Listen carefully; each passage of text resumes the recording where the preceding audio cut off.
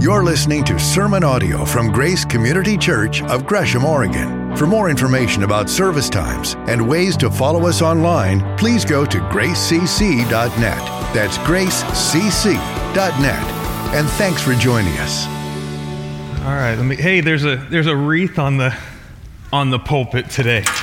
Okay. Whatever you guys like. I'm like, hey, Sarah, there's a wreath on there. She's like, yeah, I know. I'm like, okay. Anyway, good morning. I'm Matt. I'm one of our pastors and elders here at Grace. If I haven't met you, it's nice to meet you. I'm glad you're here. I don't know why I brought my keys up here. I plan on staying.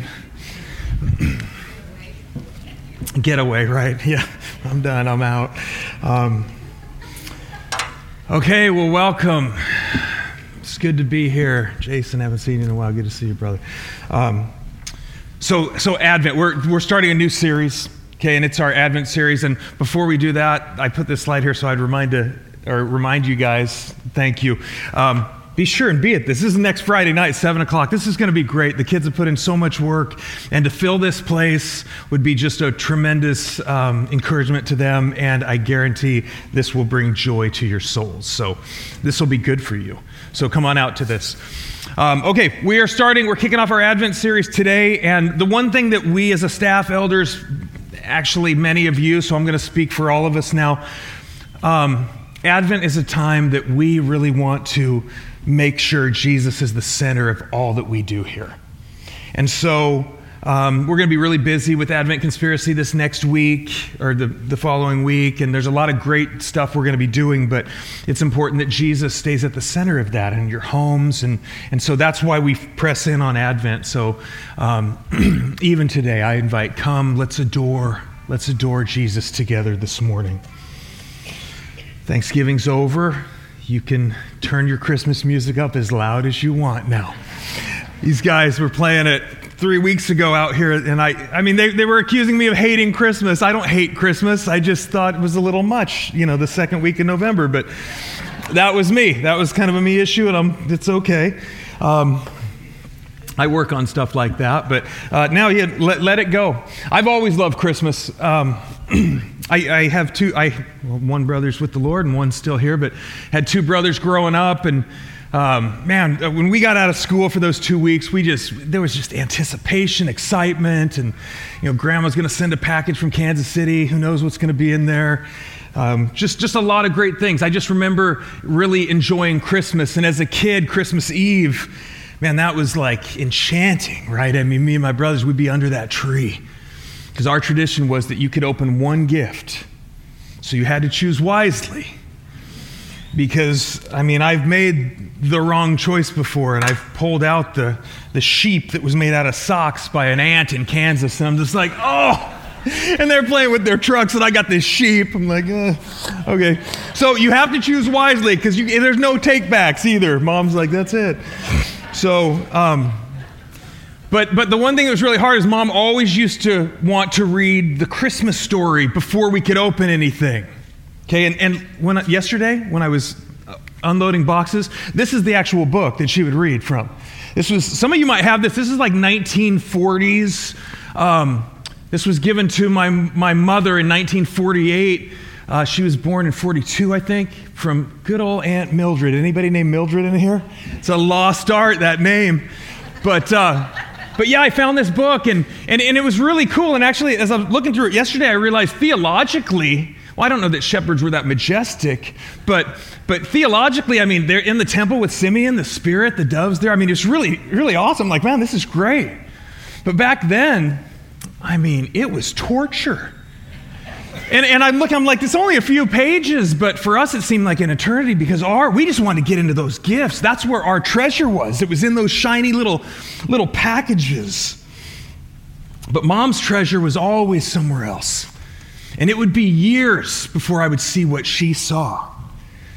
The fact that God came in the most strange, unique way as a child in order to make what's impossible for us possible.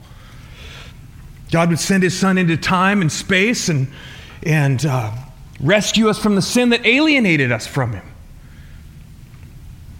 and he would offer us a lasting hope. And that's what she saw. And really, that's the heart of Christmas. And with all the parties and the smells and bells and everything, and those are great, I love all of that, but sometimes we lose the vision, the fact that Christmas is ultimately a rescue story. It's God stepping into our world, our broken, sinful, fallen world, and rescuing us out of it. Because if he doesn't come, man, there's no lasting hope for us. There's no peace on earth. And there's no future. And so our title for this series is Hope is Born. And we're going to spend the next, few weeks talking about the characters and kind of the events that surround this incredible story of the incarnation, God with us. And today I'm going to look at the prophet John the Baptist, as many know him as. And I'm going to move us away from the cradle some 30 years later, and we're going to see this incredible statement that John makes about Jesus, the one who showed up in that cradle. Now, you guys remember John, right? He's Zechariah and Elizabeth's kid. Zechariah was in the temple there. You can read about it in Luke 1, and he's ministering before the Lord, and the angel Gabriel shows up, a rare appearance from old Gabriel, and he says, hey, you're going to have a son. And anyway, it's a whole scene. Zechariah, he can't talk, and you have to read about it. We don't have time, or we'd be here for hours. But bottom line is, he says, you and your wife that are too old to physically have kids, no, you're going to have a kid. And not just any child. This is what your child's going to be like. He will be a joy and a delight to you. Many will rejoice because of his birth. He's going to be great in the sight of the Lord. Matter of fact, he's going to be filled with the Holy Spirit even before he's born. He will bring back many of the people of Israel to the Lord, their God. He will go on before the Lord in the spirit and power of Elijah, and he will make ready a people prepared for the Lord. That's who Zechariah is. And the Lord, hundreds of years before, speaking through the prophet Isaiah, said this: there's going to be one coming he's a voice of one calling in the wilderness, prepare the way for the Lord, make straight in the desert a highway for our God. John is that voice that Isaiah was speaking of. John is the voice. And so when Mary becomes pregnant by the Holy Spirit, remember, she goes down to Elizabeth's house. And you remember what happens to John? Right? He's so chock full of the Spirit, even in utero. Where's Sean? That was for you, buddy. He's a male nurse. He loves the term. He said, yeah, I hope you say in utero. I did. So John, he jumps because the Messiah is there. And the Holy Spirit, remember, he's a very active member of the Trinity. And I love that about him. And so he's moving, and God is doing something great here. And so this is the John I want us to see some 30 years later. As he looks back, he looks at Jesus and he makes a claim about him, the one who showed up in the most unusual ways. Now, in the months prior to Jesus' ministry, there was a very unusual upsurge in spiritual concern among the Jewish people, and it focused on John, who was out in the desert preaching. And this was a bit striking because for the past 400 years, there was kind of this national spiritual decline going on, and the voice of God in prophecy seems like it was silent. But then here's John, and he's appointed by God. He's filled with the Spirit of God, and he's got this message about sin and about repentance and cleansing. And it's a message that touched the heart of a cross-section of this entire Jewish society. All these people were coming out to him. And it's important for us to understand that in the Jewish mind, repentance always meant turning from your sin and turning towards God. It was always associated with blessing. And so even though repentance, they were repenting from sins, it was moving them towards something greater. So it was moving them towards self-preservation rather than self-harm. Okay, they were repenting, they were turning to God and hoping that God would come and restore. And so in the scriptures, according to John, repentance is always a life-saving measure. Turn to the Lord.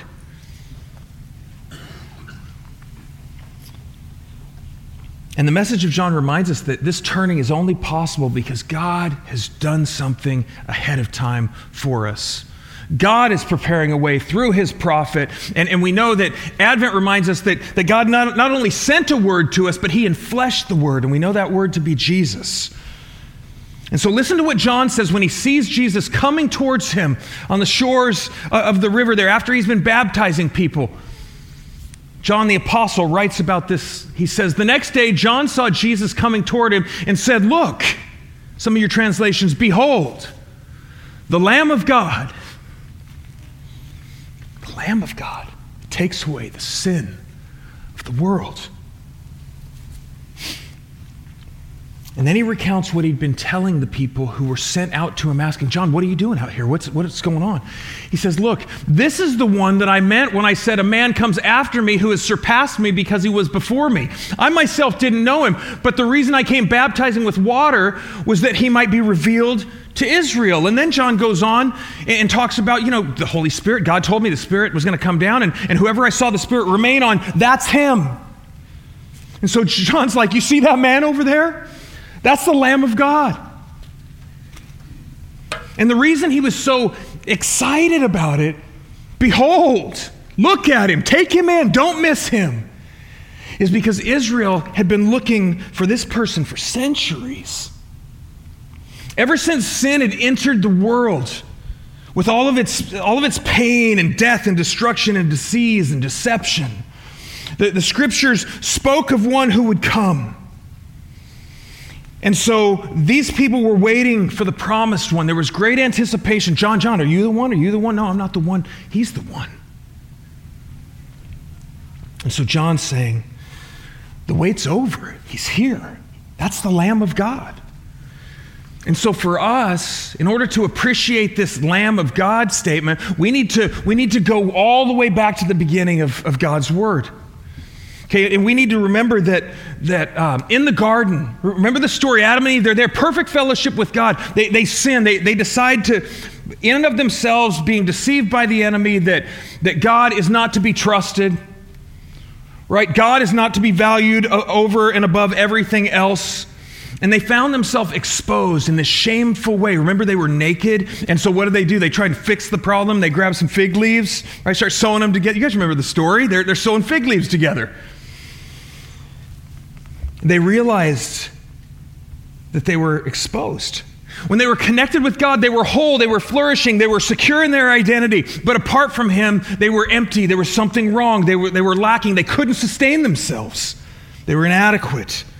They were trying to remedy the problem, and it wasn't going well. The problem was that their attempt to cover their sin was inadequate. It was unacceptable to God. And from the very beginning, humanity's attempt to address the problem of sin has always been inadequate. We've come up with all kinds of ways. So God steps in. Remember the story. He slays an animal. He covers them. Blood is shed. What's that all about? It doesn't say. It's just they're covered. And so God chose to do this. And so He wouldn't accept their covering. He would only accept the covering that He provided for them. And later, remember Cain and Abel, their kids, they both offer sacrifices to God. God accepts the one and rejects the other. Why? Because what we learn from Adam in this whole story, one of the many things, is God determines what is acceptable to Him, not us. And this eventually leads, if you read the Bible, to this whole Old Testament sacrificial system where God set up a system in which His righteous judgment against, or His righteous wrath, really, against sin and judgment would be temporarily assuaged or covered or passed over the sins of the people. Sin was so destructive to the creation of God. I mean, it was devastating. It resulted in death rather than life. It was such an affront to God's authority, who created everything. Couldn't be overlooked. It had to be dealt with. It had to be atoned for. Hebrews 9, without the shedding of blood, there is no forgiveness of sin, we read. So to watch something die in your place, to bleed out, because of what you did or the way you think and your sin that causes wickedness. They should shudder at that. To feel the weight, to tremble at the offense. He didn't die. That's on me. we read on in the Genesis account. We come to Genesis 22, and there's the story where God tests Abraham. You guys remember this story? Remember in Genesis 12, God calls Abram out. He says, Abram, I'm going to bless you. I'm going to make you into a great nation. All the people and families of the earth are going to be blessed through you. He didn't do anything to deserve this. God chose him and called him, and Abraham believed him, and he followed him. He said, okay. And him and Sarah, remember, they were too old to have kids, and God told Abraham, hey, you're going to have a child, and Sarah starts laughing, remember? She's busting up, and then boom, she's pregnant, and all of a sudden God's laughing, right? I mean, listen, God always gets the last laugh, but they named him laughter, basically, Isaac, right? And he was the son of promise. He was the one that this blessing was, yes, we're going to have a child, okay, and then he's going to have kids, and yes, God's going to do this great thing. Through me, through my seed, through my family. And then in Genesis 22, God comes up to Abraham and he speaks to Abraham and he says, Abraham, I want you to take Isaac, the son of promise, up to the top of that hill and I want you to sacrifice him. Unthinkable. And all we read is Abraham, gathering the wood. And all of a sudden, him and his boy are walking up this hill. And you remember the story, Isaac, he looks up at his dad. He's like, hey, Dad, you know, we got the wood, we got the fire, but where's the lamb? I don't know what was going on in that father's head. I'm a dad. I mean, it's heavy. And Abraham looks at his boy and he says, God will provide the lamb. And he gets him up there. He's got his kid strapped to this altar. He's got a knife raised. He's going to kill him. And the angel of the Lord shows up. And he says, wait. Now I know that you are faithful and that you trust the Lord. And there was a ram over in the thicket. And so God provided a substitute for Abraham, the man. And Abraham called that place, the Lord will provide. It's an amazing, amazing story. And so we learn from Abraham that God graciously provides those who trust in him, provides for those who trust in him. And we keep following the story and we come to Exodus. And you guys remember the story of Exodus, right? I mean, this is the Passover, right? This is God's people been enslaved in Egypt for 400 years. And God's going to show up and wield his unequaled power to the pharaohs and the so-called gods of Egypt. And he's going to lead his people out, and he's going to do three things for his people. Here's what he's going to do. The first thing, he's going to give his people a new beginning. He starts telling Moses and Aaron that this month is to be for you the first month of your year. Now, we read that, we're like, yeah, what's the big deal about that? They never had months. They were slaves. They never had Thanksgiving weekend. They were abused. They didn't have week breaks. They were slaves. They didn't have days. The hours ran into days. Days ran into years. But God said, I'm going to give you a new beginning. And then he said, I'm going to give you a new freedom. Right? Because these people were under harsh labor. The Egyptians worked them ruthlessly. But he says, I'm going to give you a new freedom. Slavery and oppression is all these people had ever known. They were born into it. They were conceived in slavery. Right? Their great grandparents were slaves. And so it's what they knew. And so later, this is interesting because later when they're out in the desert, when God finally leads them out, we see them grumbling and looking back at Egypt. And there's a little comfort even in that. They're so entrenched in it.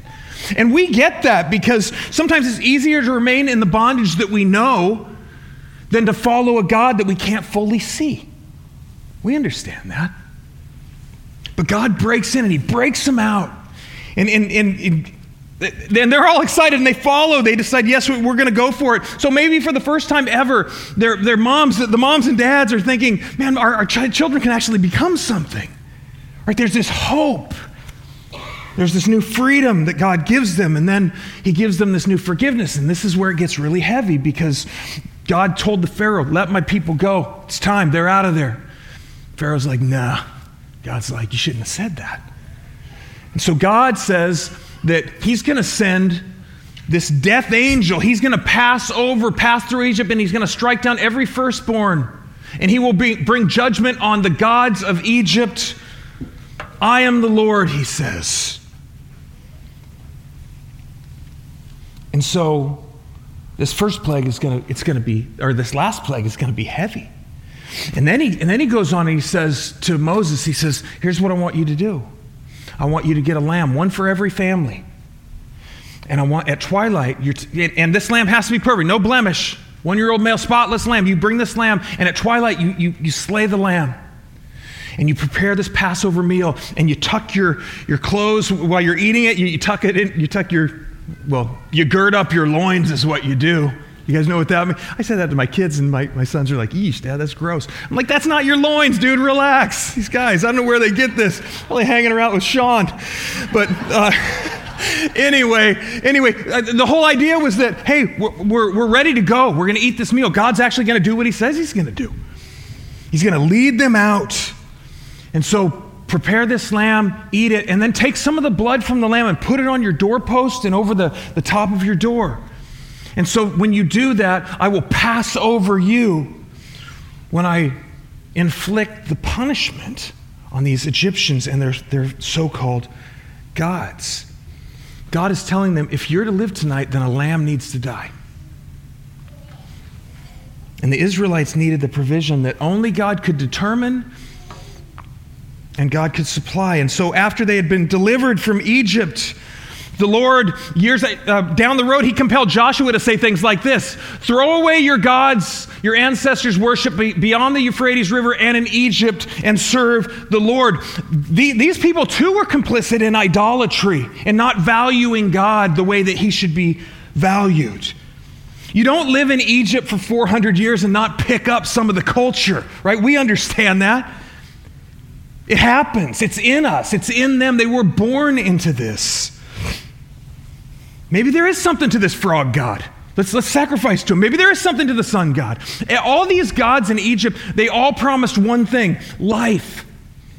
And so you sacrifice to the god of the harvest so that maybe he would provide for that, or you'd sacrifice to the god of fertility so you could have kids and your family could keep going.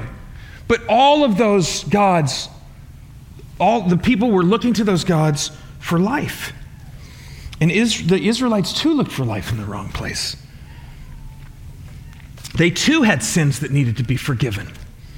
They needed to be saved from the wrath of God. And without the blood of the Lamb covering them, they too would have no future for their hope, or no future, no hope, and never experience the true life that God offered them. And the blood on the door wasn't for God. It wasn't like, hey, I can't tell he's God.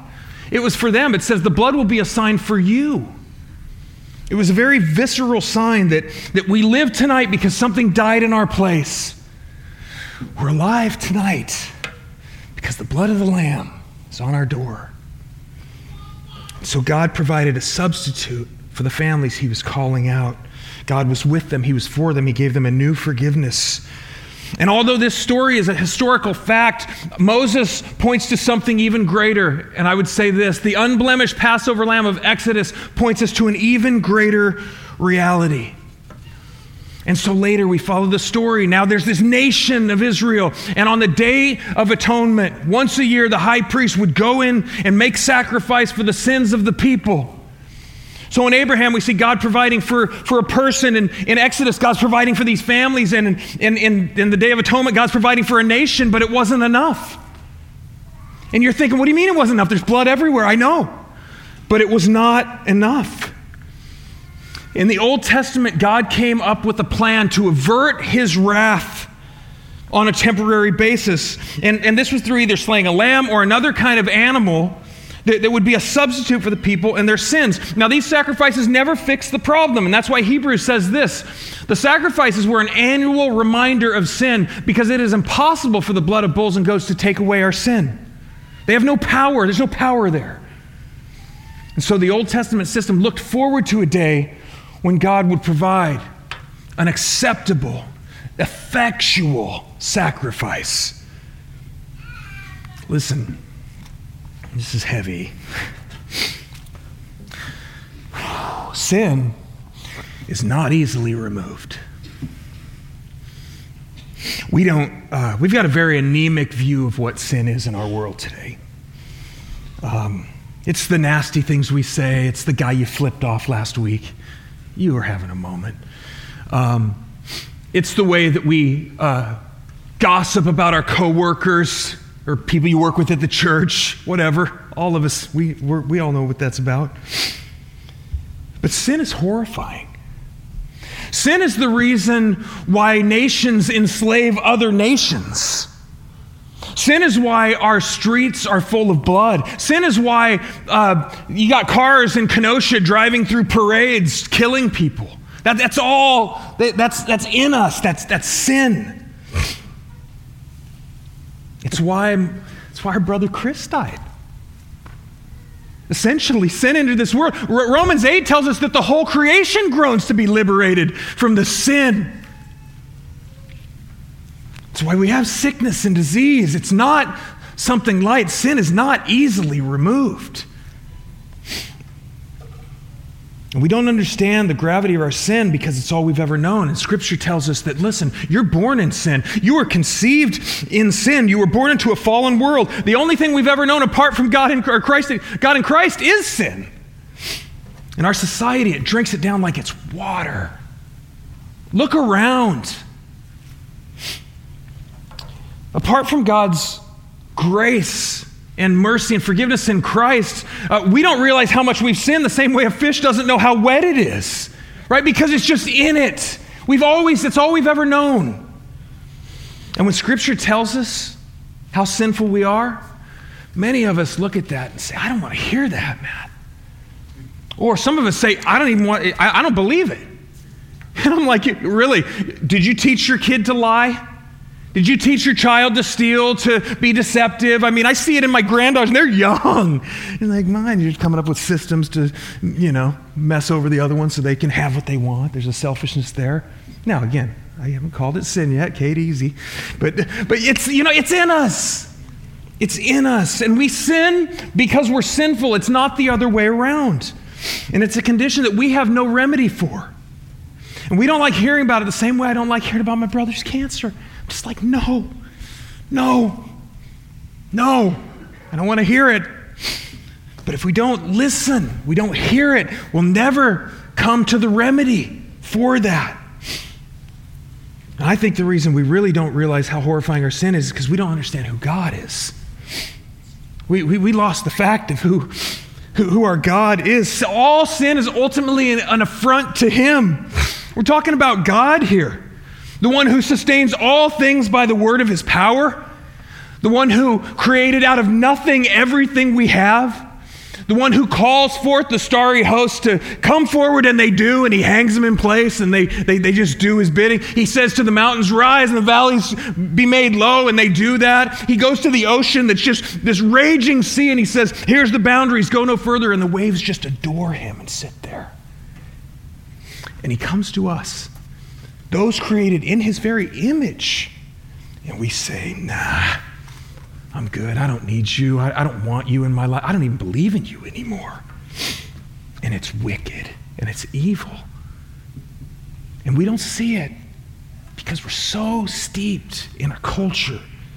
And so Paul says, listen, the wrath of God is revealed from heaven against all the ungodliness and wickedness of people who suppress the truth in their wickedness. It's like we're holding a beach ball underwater, right? We know it's true, but here's the scary thing. The longer you do that, the better you get at it. And since what may be known about God is plain to humanity, because God has made it plain, for since the creation of the world, God's invisible qualities, His eternal power, divine nature, have been clearly seen, being understood from what is made, so that people are without excuse. You hear people, I don't believe in God. I believe that. I think they do. I think they're doing this. For although they knew God, they neither glorified Him as God or gave thanks to Him, but in their thinking, they became futile. Your mind is one of the most horrifying ways that sin works. It literally affects our minds, the way we think about things, the way we see things, which is why in Scripture, Paul's going to say when we get saved, man, renew your mind. Put on the mind of Christ. Sin has so corrupted you that we look at the world differently, and he says, I want to fix that. I want to show you what's really valuable. And they become foolish and darkened. They claim to be wise and became fools. And here's the kicker. They exchanged the glory of the immortal God for images made like mortal humans and birds and animals, reptiles and trinkets. It's like me standing in front of Niagara Falls with a squirt gun and say, hey, check out the squirt gun. And you got Niagara Falls. It's ridiculous. And they become filled with every kind of wickedness, greed, depravity, full of envy, murder. Now look at this. In this list of sin, there's murder and there's gossips. And you're like, what? There's God haters, insolent, arrogant, and there's, those kids that disobey their parents. And we look at that like, what is he talking about? Why is that? Because our minds are so twisted. We don't understand the beauty of the family, how God put it together, how harmonious it was made to be. So we think of sin in weird categories. God thinks of him in these categories. And they have no understanding. And so although they knew God's righteous decree that those who do such things deserve death, they not only continue to do these very things, but they applaud, they approve, and all those who practice them. This is the condition of all of us apart from Christ. All people are under the wrath of God apart from Christ. Who suppress the truth about God because we don't want it to be so. We want to be our own gods. We want to make God in our own image. Could you imagine if you took your kid to your parents this Christmas? And your mom had been working on this gift, and she just knows this is exactly what little Joey wants, and she gives it to Joey, and Joey's like, oh, thanks, Grandma, opens it up. It's like, yes, this is what I want. Spits in Grandma's face and said, let's get out of here, Mom. That's nothing compared to the way we treat God when we exchange his glory for these trinkets. We should tremble. We really should tremble at our sin.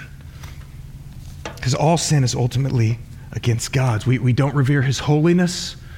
We aren't grateful for his graciousness. The person and presence of God is not loved and cherished. That's what sin does. So all sin is against God, the giver of life. Now, some of you are like, dang, Matt, I thought we were talking about Christmas. We are, as adults, okay?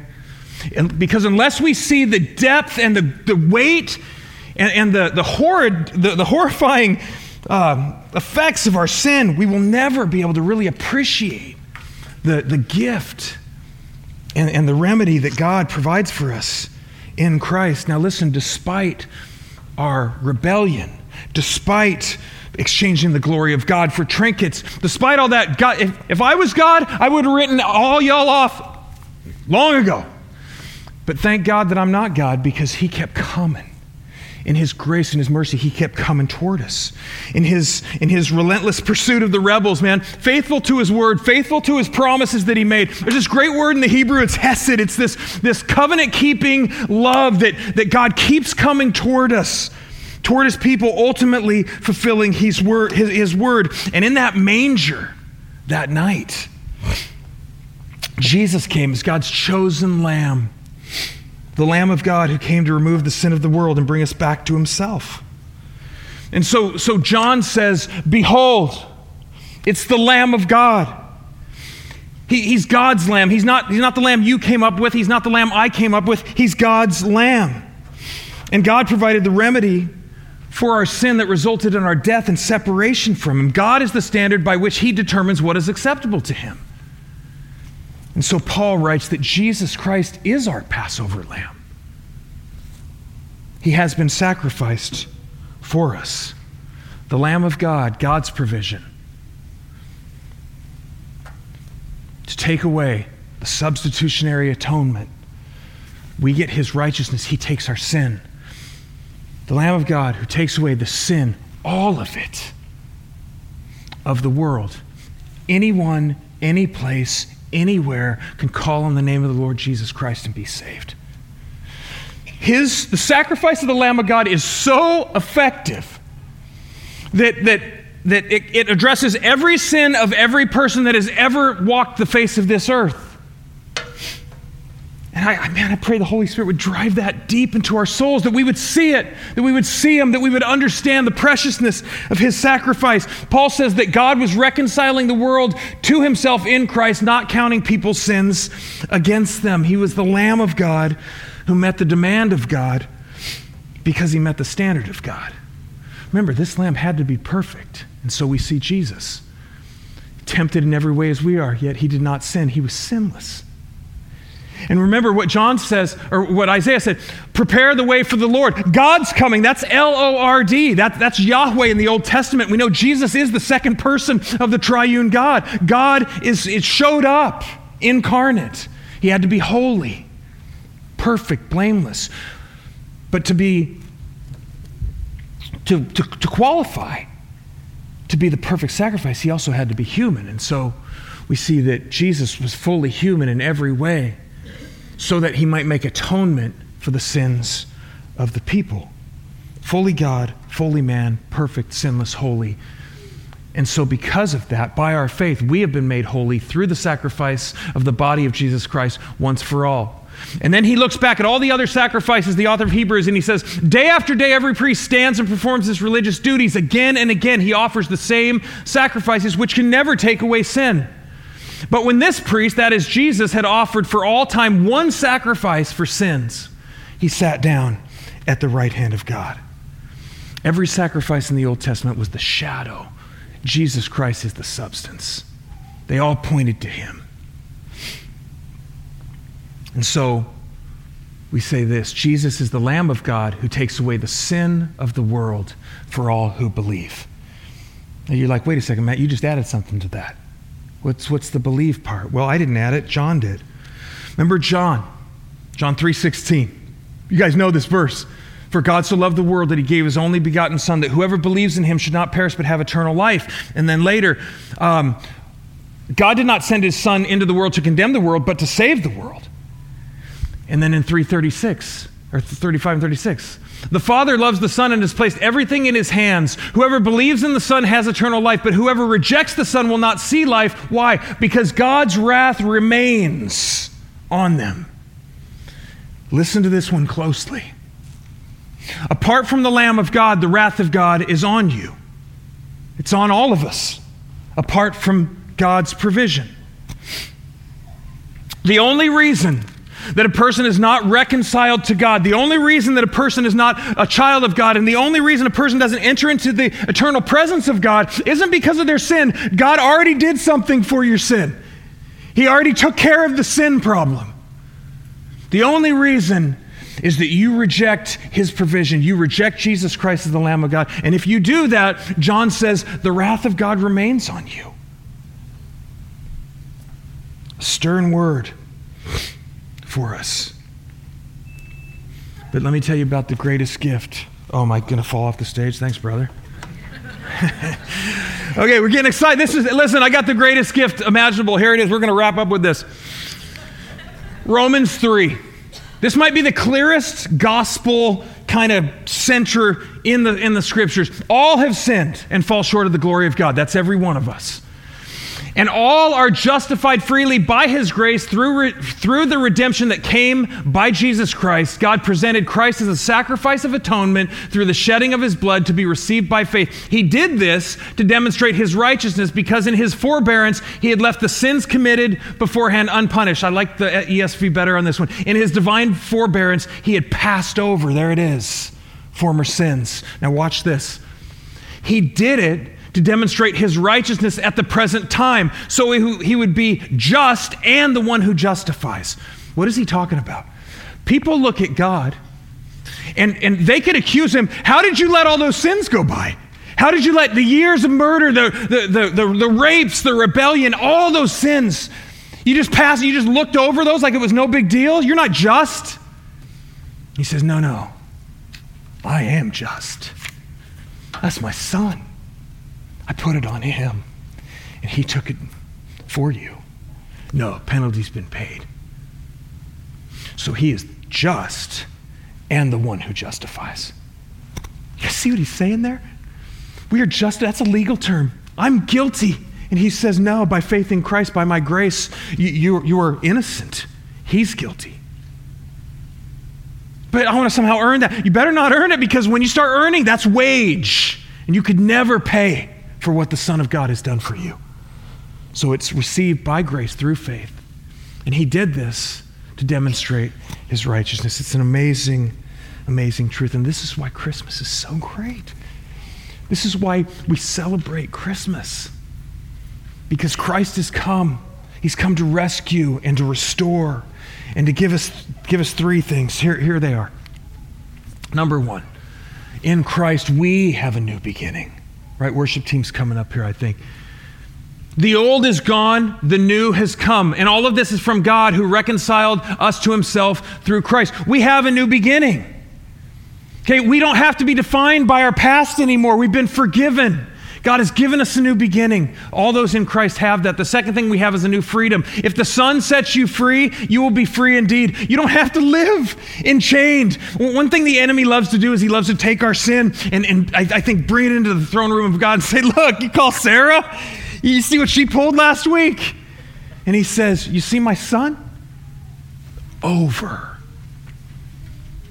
We have a new freedom, and then we have a new forgiveness. He has rescued us from the dominion of darkness and brought us into the kingdom of the Son, whom he loves, in whom we have redemption, the forgiveness of sins. Our hope was born in that manger. The Savior of the world. He was the Lamb of God who takes away all the sin of the world. And the invitation for you is, if you already know that, celebrate that, treasure that, and press into that this Advent season. Worship him for that. And if you have never known him like that, now receive the Lamb of God today. Receive him as a sacrifice for your sins. You'll experience a new beginning, a new freedom, and a new forgiveness in Christ. Let's sing about that. Thank you for joining us for sermon audio from Grace Community Church here in Gresham, Oregon. For more information about service times and ways to follow us online, please go to gracecc.net. That's gracecc.net.